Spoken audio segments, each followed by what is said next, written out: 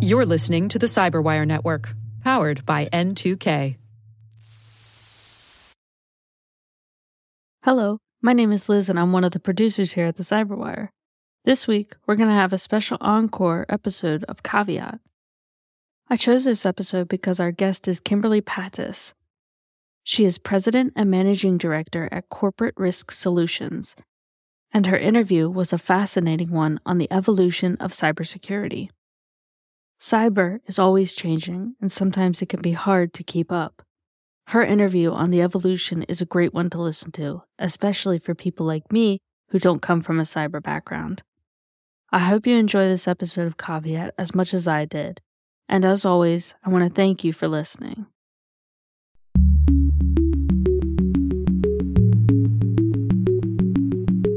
In order to mitigate the costly risk of ransomware and data breaches and malware attacks, you need to understand where you are across the risk continuum on vulnerability. And then you need to be beginning a plan of how do you address those risks.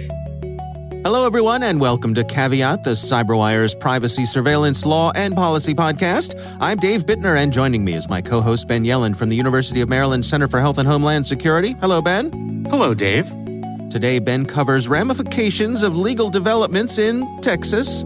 I discuss proposed legislation that takes the for sale sign off the Fourth Amendment. And later in the show, my conversation with Kimberly Pattis Walsh. She's President and Managing Director at Corporate Risk Solutions. We're discussing cybersecurity and the insurance marketplace. While this show covers legal topics and Ben is a lawyer, the views expressed do not constitute legal advice. For official legal advice on any of the topics we cover, please contact your attorney.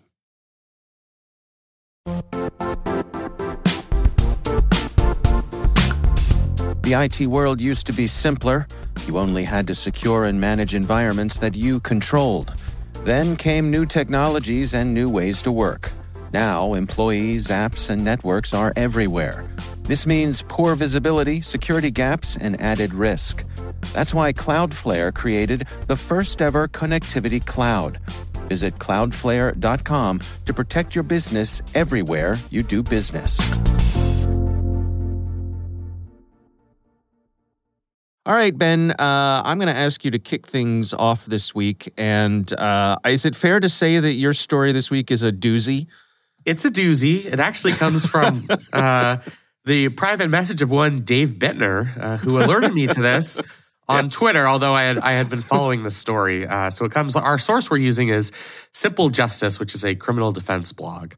Okay. So the great state of Texas passed a law that to most legal observers was clearly unconstitutional. And the law was intended to prohibit censorship on online platforms. So for any online platform that has a certain number of users, I think they picked 50 million worldwide users, that platform may not censor a user's expression, or a user's ability to receive the expression of another person based on the viewpoint of that person, the viewpoint represented in the user's expression, or another person's expression, or a user's geographic location in this state, Texas, or any part of this state. The reason legal scholars assume that this was blatantly unconstitutional is that the companies here, the social media companies, have their own First Amendment rights. So we've acknowledged that they can control speech on their own platforms. Some people will say, well, Twitter is a public company. They're traded on the New York Stock Exchange.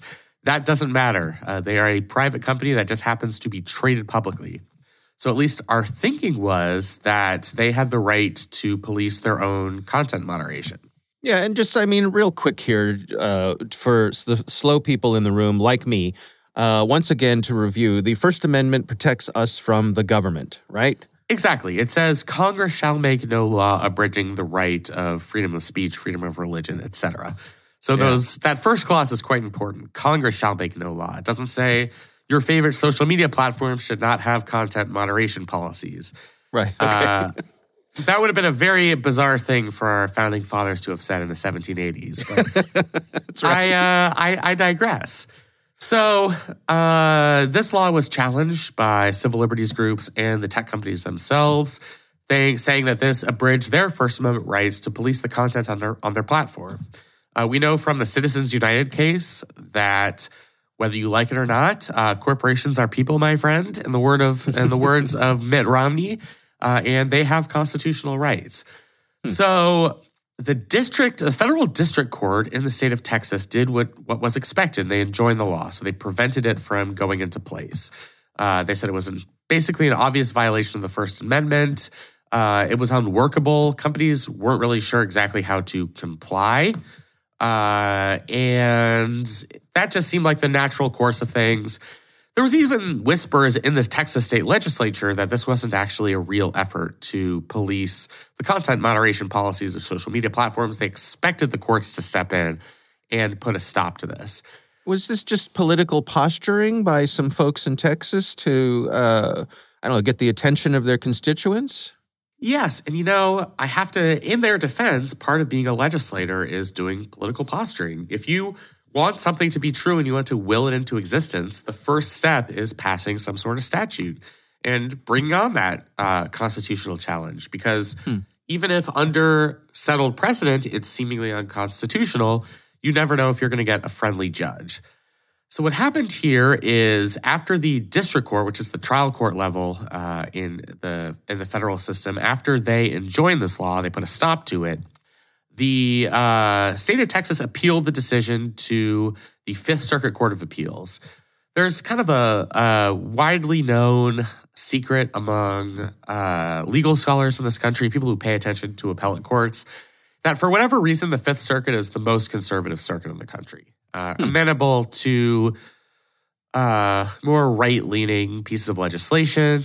I think it's mostly just a coincidence of which president got to appoint the judges, but it's definitely a conservative circuit. And what the Fifth Circuit did is they ordered that the motion to reinstate the law made by the state of Texas be granted. In other words, that law is now in effect. So we don't have any explanation. This is a one-page opinion, as it were. It's not even really an opinion. It's just the result of a petition by the state of Texas. It is pure curiam, meaning that there is no single judge that is signed on to this. They are speaking on behalf of the court. And we know that there is a dissenting judge. So as of now, this law has gone into place. In the state of Texas, which seemingly now has disproportionate control over our social media companies, it is illegal to instigate any type of viewpoint censorship. This is a major logistical problem for the tech companies. They don't really know how the law is going to be interpreted. So they don't know what the state of Texas means in its statute by viewpoint discrimination. What counts as a viewpoint? If you want to prohibit hate speech, which I think most of our social media platforms would prefer to do to keep their platforms clean, would that be a violation of this Texas statute? Because that is, in a sense, viewpoint discrimination.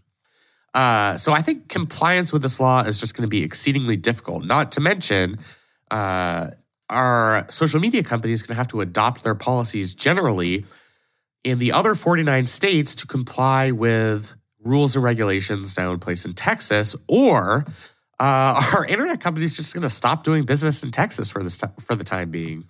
I mean, that if they find this law unworkable and they are actually facing either civil fines or criminal penalties, they may decide to use the stick approach instead of the carrot approach and say, unless you change this law, state of Texas, we are shutting off Twitter, we are shutting off Meta or whatever inside your state.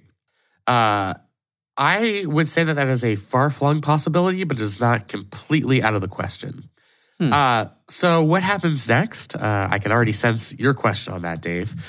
So the Fifth Circuit has stayed the injunction that was put in place by the district court to enjoin the enforcement of this law. There are a couple of things that can happen. The original petitioners, so the civil liberties groups and the companies themselves, could try and take this to the Supreme Court, and the Supreme Court could step in on what's known as the shadow docket. They could ask the Supreme Court to issue its own injunction to put a stop to this law. The Supreme Court could do so if this is blatantly unconstitutional, and they could do so without. Right, which at least it seems to be. Right. So the I mean, there don't seem to be any compelling arguments on the other side, the Fifth Circuit Court notwithstanding. Right, and the Fifth Circuit Court, because we don't have an explanation, we don't know why they think this potentially is constitutional. So the Supreme Court has nothing to work with. Sometimes they might look at a Fifth Circuit opinion and say, oh, okay, that's compelling. The Fifth Circuit looked into it. They reviewed the factual findings of the district court, and perhaps, there's a constitutional issue we were overlooking. If Twitter and Instagram, whatever, petitioned to have this law stayed at the Supreme Court, the Supreme Court, without having a factual record before them in the Fifth Circuit, could just say, based on our own precedents, this is clearly an unconstitutional violation of these companies' First Amendment rights, and this law is enjoined. So that could happen. The Supreme Court wouldn't need to hold an oral argument to do that. They could do that just by granting this motion for an injunction. The other thing that could happen is that the companies could request that the Fifth Circuit rehear this case en banc, meaning the entire panel of Fifth Circuit judges. That is not an expedited process. They'd have to hold a separate hearing, separate oral arguments, so that could take a while. And also, based on what we know about the Fifth Circuit Court of Appeals, I don't know that the result would be any different. It just has a lot of judges who are amenable to this type of legislation. So the result here is we have what the author of this blog post called a loony law that has been upheld and is going into effect. We don't know what Texas is going to do, how they're going to enforce it. We don't know how the internet companies plan to comply with it.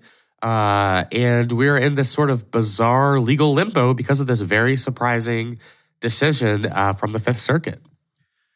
I saw some comments over the weekend in response to the tragic mass shooting that took place in Buffalo, which was live streamed. Right. And the comment was that the social media company, because of this ruling in Texas, the social media companies could be prohibited from deleting that live stream. They could be required to show it because otherwise it would be censorship in violation of that. Are we being overblown here, or is something like that a possibility? I think that is probably overblown. So if you look at the language of the statute, it is about specifically viewpoint discrimination.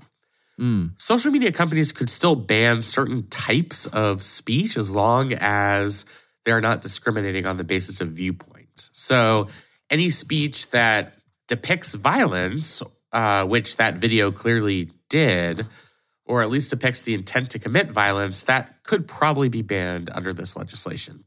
The speech itself, though, like the manifesto, at least as you're looking at a plain reading of the statute, that would seemingly be fair game, and it might be illegal for these companies to delete it if Texas law was enforced, because that's clearly a viewpoint.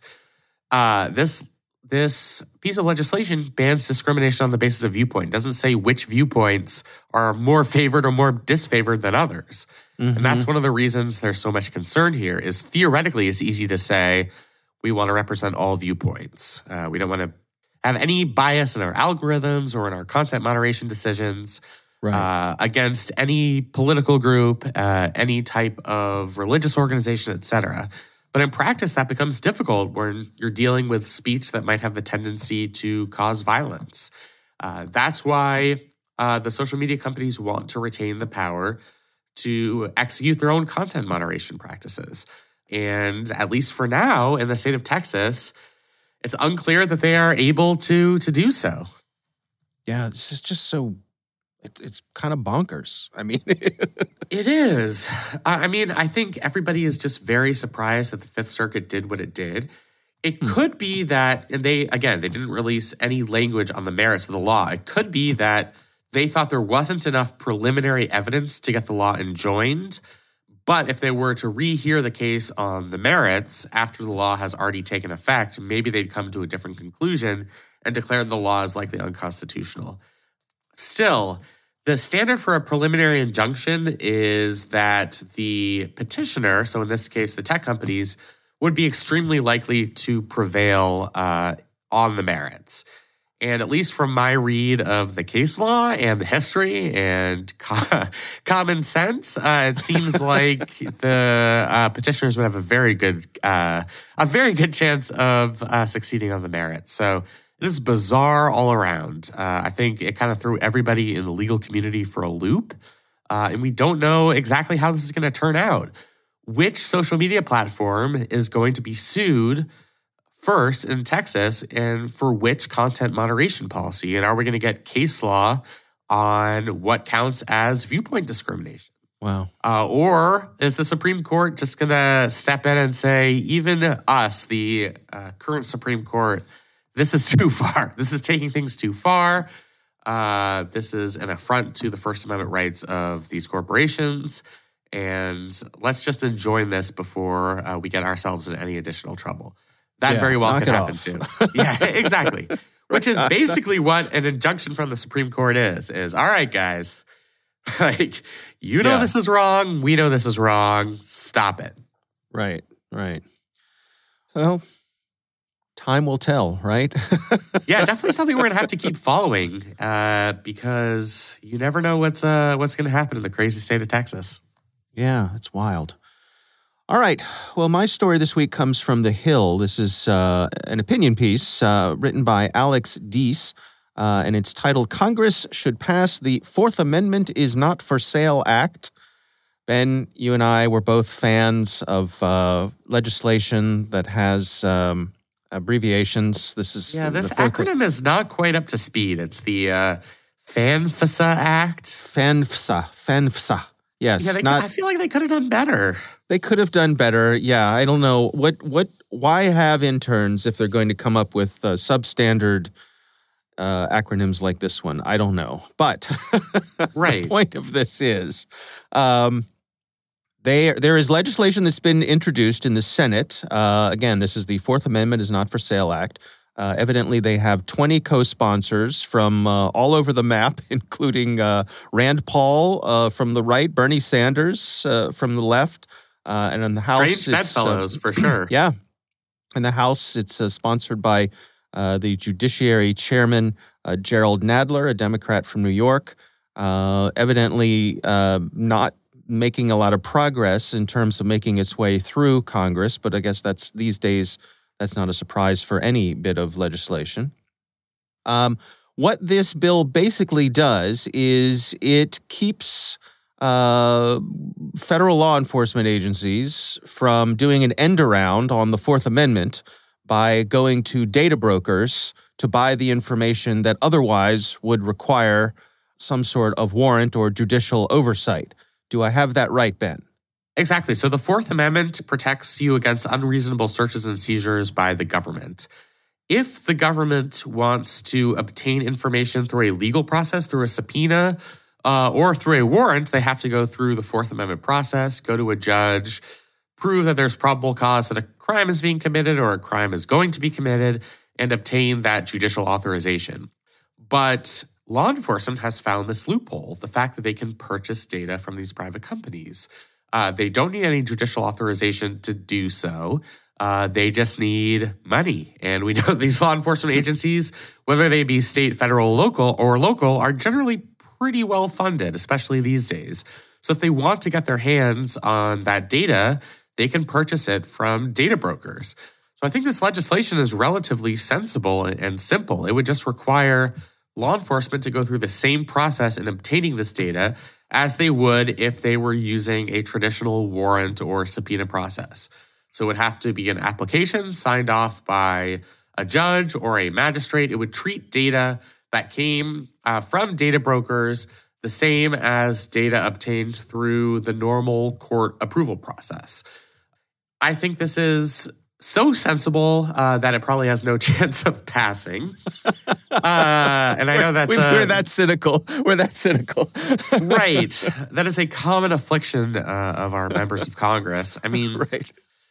I think there's a belief that why would we handcuff law enforcement and prevent them access to this extremely valuable tool? We are in a period of elevated crime rates across the country, specifically violent crime. And I think to some legislators, maybe a majority or maybe a sufficiently sizable minority, they might say, why would we institute this policy now to give more rights to criminal defendants? I don't think that's a good argument, because just because we have high crime rates right now doesn't mean we should roll back traditional Fourth Amendment protections. So if we can agree that data obtained from data brokers is functionally equivalent to data obtained during normal court approval processes, then it would make sense that there would be the same legal regime for each. It certainly is interesting that you have this bipartisan coalition. There is always a civil liberties cohort in both parties. They team up on bills like this. Frequently, they're not successful because there also is a bipartisan coalition in opposition to these folks. But especially on all matters related to electronic surveillance, you often see these very strange bedfellows. So I know Rand Paul has been there on every single one of these issues, as has Senator Sanders. Chairman Nadler in the House has always been very progressive on issues of civil liberties and electronic surveillance as well. It is not moving. The way we know it's not moving is that Jerry Nadler is the chair of the committee it would have to move through in the House. And as far as I know, there have not been any committee hearings on it. So right now, this is just a idea that's out there. But every eventual piece of legislation starts out as a crackpot idea from a couple of enterprising bipartisan senators. So you never know, but it is Congress. So I wouldn't get my hopes up. Yeah. Let me ask you this. I may put you on the spot and ask you an unfair question to hit you with without any preparation, but that's one of my favorite things to do. It is. Can you think of any other examples where there have been opportunities over time through technology or through just, the changes in day-to-day life where a constitutionally protected right has found itself the victim of this sort of end around? Yes. The best example is the Fourth Amendment itself prior to 1967. So the Fourth Amendment says you are free from unreasonable searches and seizures of your persons, houses, papers, and effects. So yourself, your home, your papers, and effects is basically your stuff. That has a very physical connotation. And there was a case in 1928, Olmstead v. the United States, where the Supreme Court held there is no Fourth Amendment protection in something unless there is a physical trespass, a physical intrusion. So in that case, they affixed listening devices on the wires extending out of a defendant's house. And since that wasn't within his house, in his property, it wasn't on his stuff, that didn't qualify as a constitutional search and or seizure. That was the law for about 40 years. And that became a convenient end around for law enforcement in this country. Basically, all types of electronic surveillance, with minimal exceptions established by statute, that was all legal because the Fourth Amendment only protected your physical stuff, your physical home, your physical property. It took 40 years for a separate decision called Katz v. United States, where the Supreme Court changed the standard. There no longer had to be a physical intrusion. Now you could have a Fourth Amendment violation if you violated somebody's reasonable expectation of privacy. So we had a 40-year end around, and it wasn't Congress that stepped in that case. It was the courts. Interesting. But that was a significant loophole to the Fourth Amendment that wasn't commensurate with the technology at the time. I mean, we knew how to wiretap in the 20s. We knew how to wiretap in the 30s. We had the McCarthy era. There was a lot of surveillance going on then. There was J. Edgar Hoover in the FBI. So certainly electronic surveillance was going on, and it was largely unregulated because of how the courts had interpreted the Fourth Amendment. I think courts these days are far less likely to jump in and be as active in revisiting precedent in this area as they were in the 1960s. So I think it is incumbent upon members of Congress to do what the court did in 1967 in this case and keep the spirit of the Fourth Amendment alive, which is to protect people's reasonable expectation of privacy in their own information. And to do that, I think you have to institute some type of regulations against the government purchasing data from data brokers. All right. Well, good answer, Ben. History doesn't repeat itself, but it sure does rhyme, right? It sure does, yes.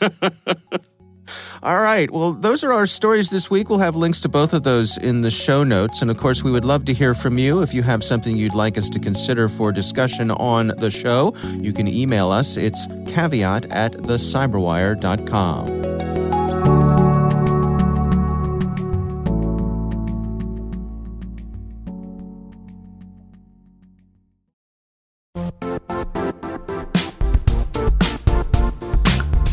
And now, a word from our sponsor, Zscaler, the leader in cloud security. Cyber attackers are using AI in creative ways to compromise users and breach organizations. In a security landscape where you must fight AI with AI, the best AI protection comes from having the best data. Zscaler has extended its Zero Trust architecture with powerful AI engines that are trained and tuned by 500 trillion daily signals.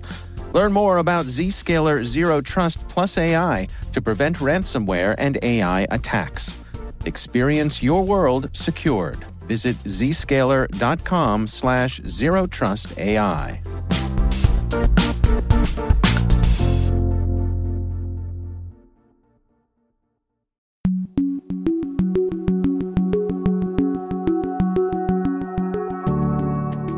Ben, I recently had the pleasure of speaking with Kimberly Patlis-Walsh. She is President and Managing Director at Corporate Risk Solutions. We talked about a number of things, but mainly focused on cybersecurity and some happenings in the insurance marketplace. Here's my conversation with Kimberly Patlis-Walsh.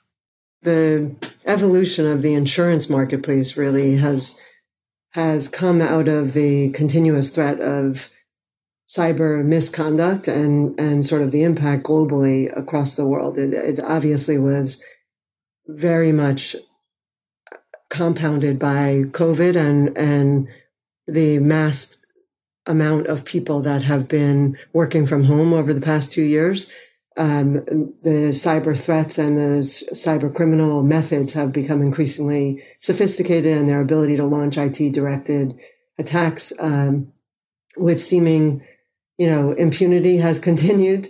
The negative repercussions across the board for businesses, from the smallest, startups that may be pre-revenue, even to the Fortune 10, we've seen have a pretty material, precipitous, and dramatic impact across the insurance marketplace as well. But more importantly, about the businesses and their impact on cyber and network security risks. If you were a financial institution or a healthcare company 5-10 years ago, you always knew you had a cyber threat. And there's been a lot of focus around cybersecurity and network security in those industry sectors. I think largely 5 years ago, most other companies and businesses said, I don't have personally identifiable information, or I don't have health information, and so I don't really have a cyber risk. And that really has been proven out to be a pretty naive thought process over the past 5 years. In terms of the products that the insurance providers have been offering, how has that changed over the years? I mean, is my understanding correct that, originally this was, practically an afterthought, something that kind of got tacked on a regular, policy? Yeah, I think you're largely correct, David. There has been cyber offering, some portion of cyber offerings within, corporate crime or fidelity, rather, where there's been some level of social engineering. But those kind of products were really financial products, and they weren't originally intended for this level and sophistication of cyber security losses. There have been some level cyber or network security risk protected within professional liability or errors and omissions coverage, and in some part, historically may have been even extended to a combined director and officer program or a D&O, E&O program, a professional liability and management liability program in the past. I think probably it may be within the last 5 to 7 years, there's been a dedicated standalone cyber network security protocol and program in virtually every insurance carrier out there, especially the global ones, partly driven by regulatory development and requirements on cybersecurity across the board, or legislation, penetration, other requirements by either state or local governments or federal governments around the world. Is it fair to say that there's been a bit of a reckoning in the cyber insurance world, that prices have gone up, coverages have gone down in response to the cold reality that organizations are facing these days? I think largely if you don't have the level of security and protection and you don't understand where you even stand right now on vulnerability, and you haven't taken steps to create enterprise protection across the board on doing a security assessment or having controls and monitoring and penetration testing and helping your employees understand where the threats primarily come from, you are going to either not be able to get insurance for dedicated cyber coverage, or you're going to have a material restriction in your coverage, as you said. And what we've seen in the past, these were probably mispriced 5+ years ago in the single digit $1,000 to $5,000 per million to buy cyber insurance coverage on a dedicated basis.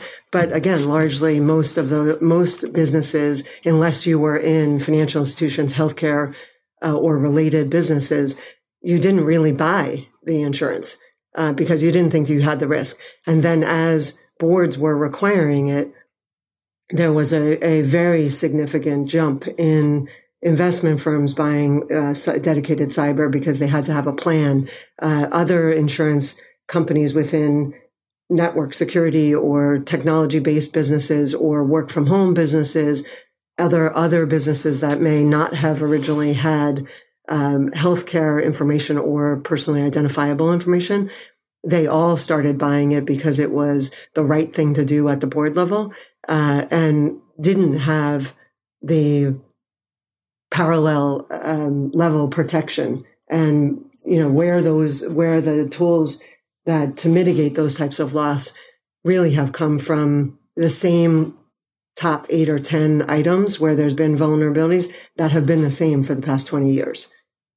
To what degree are the insurance companies able to be sort of a positive influence on companies now? I'm thinking of historically, you think about things like sprinklers in buildings and fire escapes, that being able to get discounts on my insurance for having these sort of mitigations in a building that I built. Are we in a similar place with cyber insurance where, those incentives are there and meaningful as well?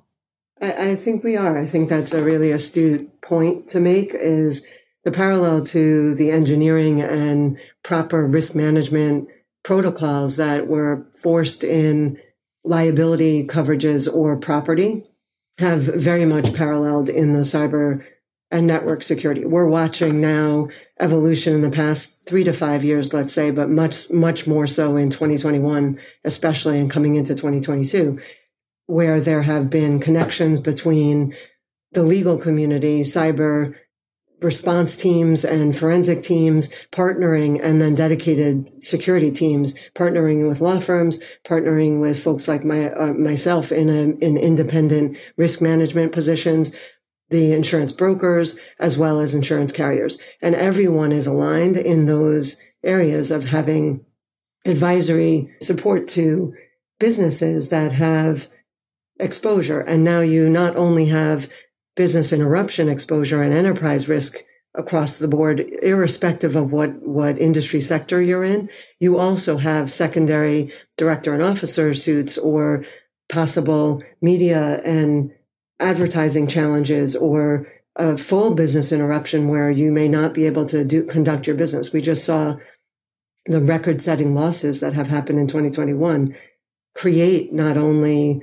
the ransom demands, but then the post-impact into companies. It has bankrupted many companies. It has cost the creation of massive loss costs that has in advertising revenue losses, in lack of clients that they may not be able to attract or keep as a result of their security breaches or their security vulnerability.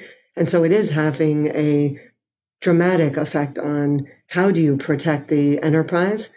And so any investor, any management team, as well as all of the advisors of those enterprises really need to be banding together. And we are watching the insurance carriers give, if it's a credit debit system that is happening, we're watching that develop in the cyber world as well, where they are giving additional credits if you have, the top 8 to 10 threats protected.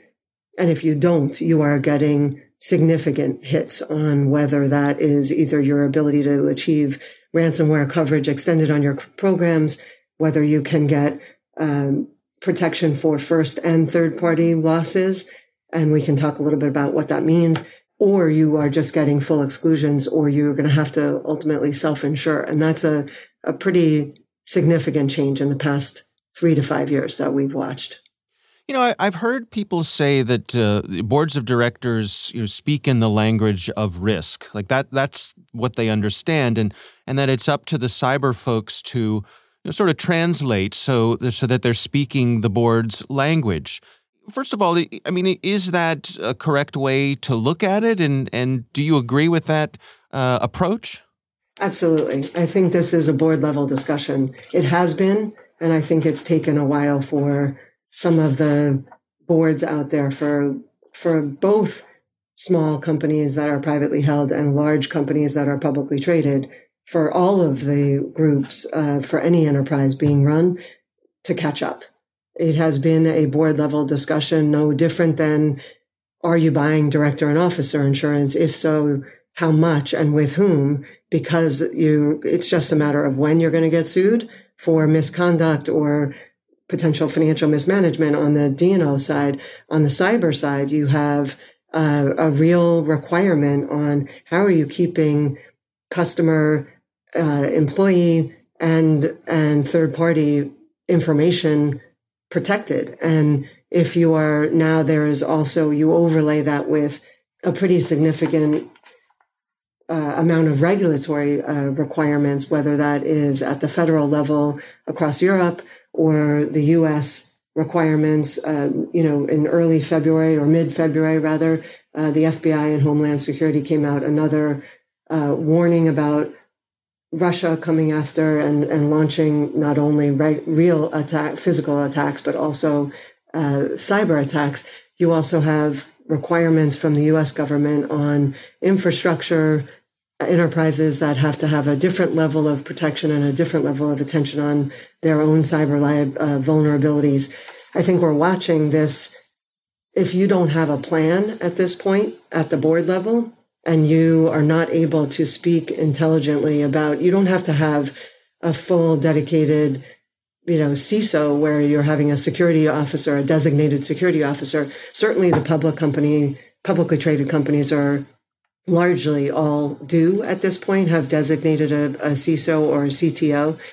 Privately held companies are moving in that way to be able to address where those securities are coming from. And any third party that is contracting with any of these enterprises are really, it's front of mind across the board on how are you protecting information, but more importantly, how are you protecting the enterprise? Because a business interruption for especially smaller companies or a publicly traded company has reputational risk. It has compounded director and officer risk. It has a number of other issues that if you can't get, and we saw this with Colonial Pipeline, we saw it most recently with Sinclair, Capital One, that has massively surpassed the Merck and Marriott losses that happened in 2019. In 2022, this largest single loss that's on record right now is Capital One. That was over $400 million published, with both insurers and the company having really, really significant payment out. And they had bought a very large tower of insurance at $400 million, and they expect it to be reserved and fully blown. So what are your recommendations then? I mean, in terms of organizations, the approach that they should take in balancing their coverage with their risk and, all of those elements, what are your words of wisdom? Yeah, I think the biggest way to make sure you are at least ready, breach ready, as we call it, you need to assess where you are on the continuum of protection of your assets. And in order to mitigate the costly risk of ransomware and data breaches and malware attacks, you need to understand where you are across the risk continuum on vulnerability. And then you need to be beginning a plan of how do you address those risks, developing an incident response plan, understanding internally how to address those risks. There's 95% of the losses are coming from human error. And they still are. That was 20 years ago, and that hasn't changed. Of the top 8 to 10, corporate cyber vulnerabilities that I talked about before, at the very top of the list is multi-factor authentication. And with the work from home concentration around the world, this has become the highest value in protecting your assets. It's the number one place where we watch losses come out of in the past 2 years. That, along with remote desktop protocols and protection and remote desktop web connection. And so if you are still using VPN and you're not relying on encryption and you don't have RDP gateway protections and complex passwords and, again, multi-factor authentication and restricting access to all the firewalls and doing all of these additional endpoint threat protection, and then actively managing your systems and configuration. This is a 360 around risk. And those are just the top 3 that I just talked about, and getting into a continuous hunt for network intruders and being proactive about that process and making sure your employees are proactive with your internal IT and external IT people to make sure that you are mitigating the risk, but most importantly, mitigating the cost and avoiding a business interruption.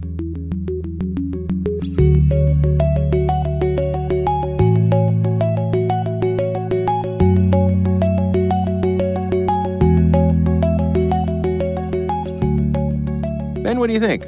It's just interesting how quickly cyber insurance got ingrained in the general field of risk management. I mean, based on what she said, this is not something that companies thought about 5 to 10 years ago. And it took cyber attacks hitting every single sector of our economy, healthcare institutions, the federal government with OPM, state governments, local governments, where this is another type of risk that has to be managed. So you purchase insurance policies for all of your other types of risk. You have a policy out in case there's a fire in your company's building. Right. And this is just part of a 21st century calculation of risk. And I think it's just going to keep expanding as there are more incidents and as this starts to affect different sectors. As you and I have talked about before, we just hope this doesn't turn into a flood insurance spiral where the coverage becomes prohibitively expensive because paying out damages becomes expensive. So therefore, people can't afford it. And then these companies are extremely vulnerable to cyber incidents. In that case, the federal government stepped in and sort of, but not really solved the problem. But I hope we don't get to this point as it relates to cyber insurance. Yeah, I'm with you. I find it fascinating how quickly the insurance companies found themselves having to pivot, to go from something that was sort of a high margin tack on that they could put on a regular policy. Like, oh, you want cyber insurance? Yeah, sure, we got that. Here you go.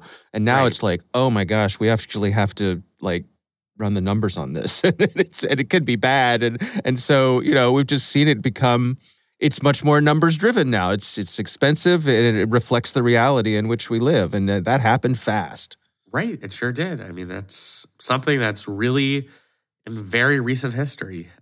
Especially it's become kind of part of the public perception of risk as much as it has among individual companies. I think people are just more aware because their employer has forced them to take trainings on phishing emails, et cetera. So I think there's a public consciousness around cybersecurity risk that there wasn't, that we didn't see 5 to 10 years ago. Yeah. All right. Well, our thanks to Kimberly Patlis-Walsh for joining us. We appreciate her taking the time and sharing her expertise with us.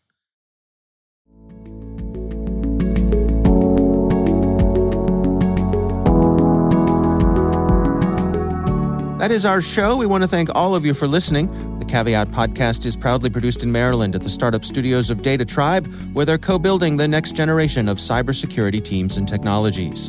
Our senior producer is Jennifer Eiben. Our executive editor is Peter Kilpie. I'm Dave Bittner. And I'm Ben Yellen. Thanks for listening.